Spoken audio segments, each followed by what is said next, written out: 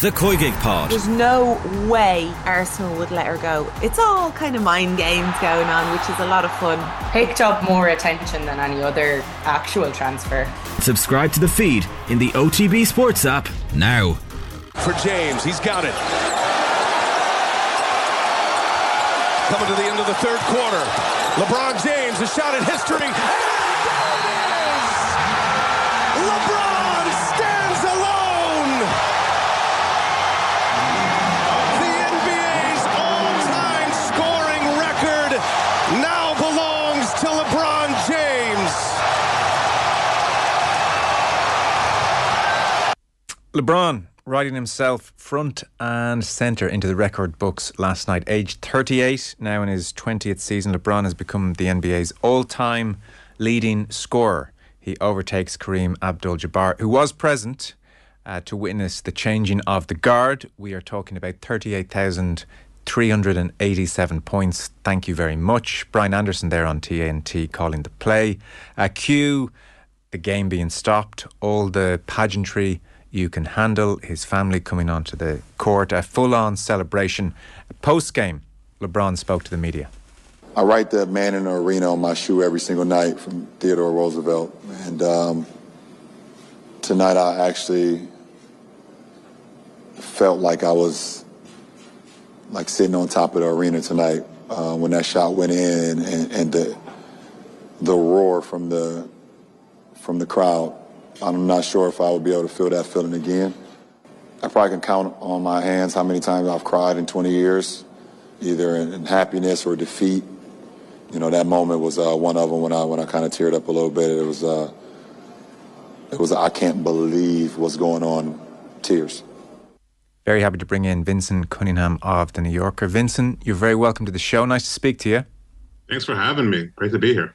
You were writing about this just last week for The New Yorker, and you made the point that LeBron's pursuit of this scoring record, this incredible record deemed almost unbreakable for decades at this stage, the pursuit of something so out of reach almost lacked any suspense, that the basketball fraternity has had 3, 4, 5 years to almost digest the fact in advance that he was going to break it.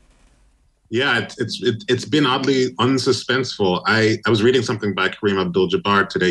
He has a Substack newsletter that he's always updating. So he was offering some thoughts, and he reminded me, I had forgotten that like 3 years ago, he had mentioned in his writing, LeBron scores 2,000 points a year. So at this rate, unless something catastrophic happens, it's going to happen. And I think that supposition has been the basis of all of our talk about him for a while. So it's strange, this sort of anticlimax that has been sort of watching his inch up to this record. And we played the commentary there, the lack of suspense notwithstanding, when the moment came, the rafters were lifted. It did feel like an iconic moment and an iconic cheer. Absolutely. And the NBA does this kind of stuff well. They make sure that, Kareem Abdul-Jabbar is there every time LeBron even touches the ball, whether he makes it or doesn't make it, the cameras are cutting back to Kareem. Denzel Washington was there. Jay-Z was there. It was just like this star-studded thing. It was more spectacle than it was competition almost, such that everybody was kind of primed to really lay it on pretty thick once he won. And of course, the Lakers go on to lose this game, and they're in the middle of a sort of oddly competitive game with a not so great team, but everything stops, there are a couple of seconds away from the end of the third quarter, and it kind of doesn't matter. Everybody has realized that this is a sort of context independent feat. So it was really great. I stayed up. I wouldn't have watched that game otherwise, and I stayed up to watch it. So yeah. Mission accomplished for the NBA. This record of Kareem Abdul-Jabbar's is long-standing, 1984. This was perceived for certainly a period of time as pretty much unbreakable. Has Kareem Abdul-Jabbar been happy to see his record broken by LeBron and supportive, or has he been bristling quietly? I think there has been the idea that he's been bristling. Kareem has been a sort of critic, not in the always negative sense, but he has taken it upon himself to really analyze a lot of LeBron's doings. They had a big Kareem at least kind of came out and really criticized him pretty tough during the early part of the pandemic, because LeBron was voicing his skepticisms about vaccine mandates. And even though LeBron took the vaccine, whatever, he was sort of stirring the pot a little bit, and Kareem took him to task for that. And since then, I think the relationship between them has been icy to non-existent. But Kareem today, again, he put out this post on his Substack and he said, listen, I'm thrilled. It's more like watching someone win and being glad that I won too.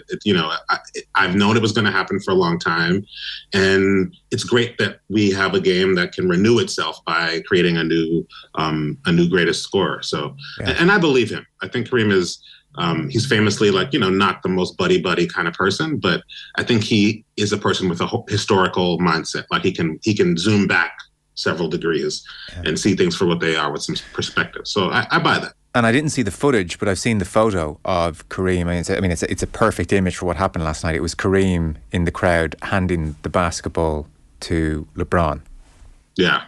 It was really interesting because, he's there with this really nice leather jacket on, Kareem is. And there have been some images that have been going around Twitter, I'm sure people have seen it, of when Kareem, this very youthful-looking Kareem, passes Wilt Chamberlain's record. Wilt was there wearing a gold chain and a black tank top. It's a very Wilt outfit. So there is this tradition of passing on that torch. So Kareem looked happy. He was smiling in the stands, and you could tell as the last shot came, you could see him getting ready because, of course, there had been some choreography as to we're going to bring you up and honor you and ceremonially kind of pass the torch. So really cool moment. I saw a quote from LeBron last year where he was increasingly, as you might imagine, being asked about the scoring record. And he said, the scoring record was never, ever even a thought in my head when I was starting out because I've always been a pass-the-ball first guy. And that is borne out by the fact he is fourth in the all-time assists category as well. I mean, which is just phenomenal. So he has a creative aspect to his play in a very big way. So explain to me how a guy can be so good at both. Well, it's totally true, and I do believe that if LeBron James had stopped growing when he was, let's say, 6'4", and he had plausibly been able to play point guard his whole career as his primary duty, he probably would be at the top of that assist list. He's an incredible passer. He sees the game like no one else. If you think back to 2015, when they lost, the Cavs did to the Golden State Warriors, but some of those games are some of the smartest basketball games anybody's ever played. Same goes for 2018, also when they lose. He's this kind of this maestro and understands where everybody is all the time, even in these sort of tragic efforts that he sometimes had in the finals. But he has always been the person that's been called to score the most on his teams. It's just as a function of being 6'9", being unstoppable. Nobody has ever been able to stop him going to the rim. It's been mostly his decision as to whether he wants to get banged up and how much he needs to get banged up during the course of the game. But the fact is, he's been the most durable. By the way, he's always led his team in scoring, often led them in assists, but he's also just missed fewer games than anybody in NBA history. He kind of famously has spent millions of dollars per year just tending to himself and keeping himself in shape. And if you are as good as him and you play as much as he does without catastrophic injury, that stuff adds up. And if you look at it, I'm sure so many of these scores are just drives to the basket. Righty layup, lefty layup, dunk, things that look routine because LeBron James is doing it because he's so great. But they've added up. So it's pretty remarkable. Vincent, unfortunately, as human beings, we are obsessed with hierarchies at every level. And so instead of just enjoying LeBron and celebrating it for what it is, pretty quickly, we have to segue into who's the greatest of all time. And that is just the way we're programmed, unfortunately. And sports journalists are more guilty of it maybe than any cohort in society. So for a long time in the argument, if you were a Jordan person, your retort to any argument was 6 titles. 6 titles, 6 titles, 6 titles. To what extent does this elevate LeBron in the argument? To me, it is very persuasive. I hate this tendency too that it is a sickness that basketball shares with hip hop. Everybody's like, who's the best of all time? Top five. Give me your top. It's an irritating conversation. We will get to your top five in hip hop before the end of this chat. Oh man, I don't know, but I think it's really big deal because what it speaks to is excellence over an incredible amount of time. Jordan famously quit for 2 years in the middle of his career to go play baseball, and then he left kind of at the height of his powers after the 98 finals. And when he comes back as a member of the Washington Wizards, he's not the Michael Jordan that we think of. LeBron has so far endured no such indignity, right? He's been the same guy every single year. And with what we just talked about, right? The fact that he's done this and not been the shoot first sort of mercenary that Jordan was, right? He played like Magic Johnson for all these years and still somehow reached this incredible number. I don't see how it's not part of the argument, or how it doesn't at least inflect the argument in a new way. Yes. And it was very interesting. So, the television coverage of basketball is just world class. It is a joy to watch. So there's amazing aspects to last night. So you have LeBron in conversation with Shaquille O'Neal, who's in studio, and I'll just play the interaction here for anybody who didn't hear it. So it's Shaq really saying, come on, admit you're the greatest, go. And so we'll just have a listen. I said at the beginning of the show, I wish that I would have had this moment, the chance to pass up Kareem. You now pass up Kareem Abdul-Jabbar. I know what my attitude would have been. Does this now make you the greatest player of all time? Are you now the GOAT? I'm gonna let everybody else, decide who that is, or just talk about it. But it's great barbershop talk. I want to hear you say it, Bron. Listen, big fella. I want to hear you say it, Bron. Me personally, say it with your chest, Bron. I'm gonna take myself against anybody that's ever played this game. But everyone's gonna have their favorite. Everyone's gonna, decide who their favorite is. But I know what I've brought to the table. I know what I bring to the table every single night, and what I can do out on this floor. So. I always feel like I'm the best to ever play this game, but there's so many other great ones, and I'm happy to just be a part of their journey. So that's LeBron in conversation with Shaq, and we're talking to Vincent Cunningham here of The New Yorker. If I think of Cristiano Ronaldo in a different sphere, Vincent, for him to be regarded as the greatest of his generation and beyond is an obsession. It is vitally important to him, and he would never pass up the opportunity to say he's the greatest. How important is it to LeBron? I think that it is quite important to him in he is, and I say this with no disrespect, he's cooler than Ronaldo is. He's cool. Cristiano has he can't hide it because of the way that he's wired. I can guarantee you that no matter how bad it gets for LeBron, he's never going to end up on TV with Piers Morgan, right? These are different kinds of dudes. But I think it matters to him, and he's been making this case for himself with varying degrees of subtlety ever since really he won the 2016 final against the Golden State Warriors when he came back from 3 games to 1 down, which had never been done in the history of the league. To win a finals in that way, really just decided to put his whole team on his back and change the course of a series that all of us thought he would lose to the Warriors, who had been 73-9, amazing in the regular season. So he did that, which is something that no one has ever done, and which, let's face it, Jordan was always the favorite when he got into the finals because his teams were great. He had the best coach. He had the best number 2 guy. He was always a favorite. And LeBron does this thing that no one thought he could do. And ever since then, I think he's been very steadily, very in the same way he just did, right? Telling you what his opinion is, but you can have yours. But he's been saying, look, I think when this is all said and done, you're going to look at me as the best. Mm-hmm. And I do think that longevity has been part of his, he's realized that he's never going to be like, I went undefeated in the finals. I'm never going to be able to say I won 6 and I was 6 for 6 in the finals. So his appeal has always had to rest, I think. And I think he knew this because he's so smart. His game is going to be the long game. Yeah. So that's part of the reason he's like, I'm going to play until my son plays. He's going to do he's going to have this sort of Bunyan-esque feat of I'm going to play for as long as what Tom Brady basically just did in American football, right? Like I'll play the longest and I'll put up some numbers that'll be like almost impossible to catch up to. And that's going to be my route. And I think he has thought about it a lot.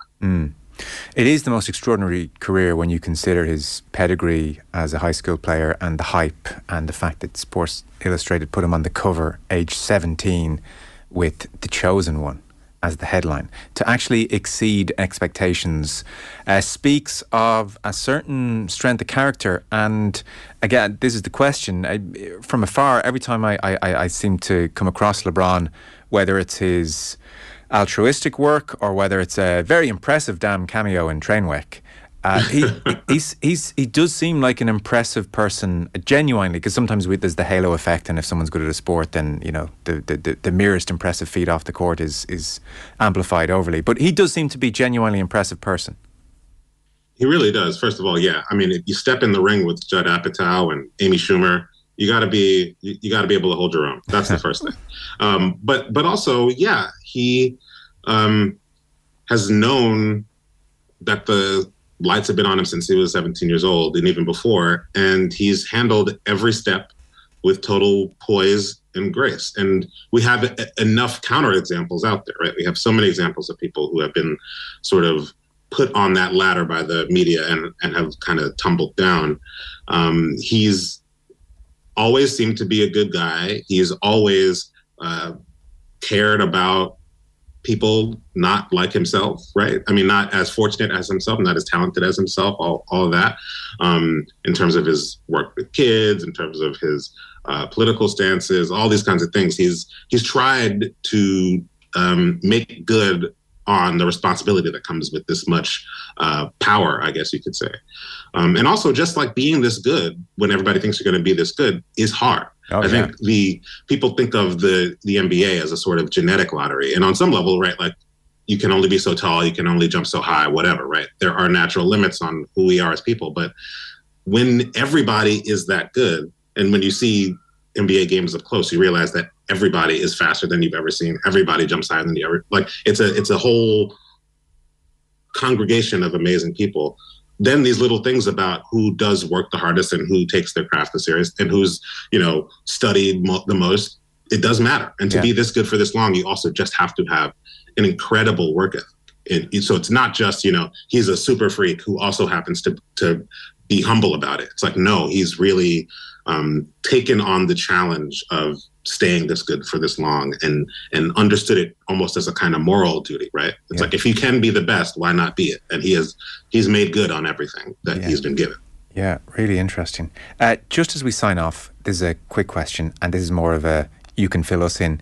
I just came across this clip on Twitter. You can explain, is there a beef here between Shaq and Kareem, or what, a misunderstanding of some kind or whatever? Because I'll just play it to you. There's a moment in the broadcast where they're both at pains to say, I've got no beef with you, we're friends. Just have a listen. Hey, I want to tell Shaq, I asked you specifically this evening because you felt that I was shaming you or ignoring you, and that would never be the case. And you showed him what you were all about, the way you crushed all the centers in the league for a couple of years there. So I'm on your side, Shaq. Don't ever let anybody tell you anything different. And listen, you not speaking to me was the best thing that happened to my career because all I wanted to do was impress you, sir. So I will talk to you soon, inshallah, and I love you very much. And I will never, ever have beef with the great Kareem Abdul-Jabbar. You ain't got to worry about that. Pass it back at you. I love you too, and all right, brother. I want you guys to keep on impressing the whole world with our game. It's a wonderful game. All right. Yep. I'll talk to you soon, Cap. No, you hang up. So, what's the issue? Shaq has mentioned several times during his career when he wrote a biography, and in interviews that have sort of spanned his whole career, he has mentioned several times that he was a Laker and all he wanted to do was impress Kareem Abdul-Jabbar. And Kareem was not taking him under his wing. He didn't really call, he didn't reach out to him, he didn't talk to him. And famously, it was Bill Russell was always the guy who was better at this, right? Bill Russell, he loved Kobe Bryant. He would always be doing interviews with the next generation of players, sort of giving them their flowers, so to speak, and sort of singing their praises and telling them to like sort of take this baton forward into the future, right? Kareem was never like that because Kareem, he's not like that. And Shaq took offense at that and has voiced it over the years. And so I think Kareem took this as an opportunity to sort of clear the air on that, which good for him. Okay, interesting. Vincent, that was so interesting. Sadly, we don't have time for your top 5 hip-hop. That will have to happen on another day. I appreciate that. It was a pleasure having you on. Thank you for the time, Vincent. Appreciate it. Thank you. Cheers. Have a good one. Vincent Cunningham there of The New Yorker.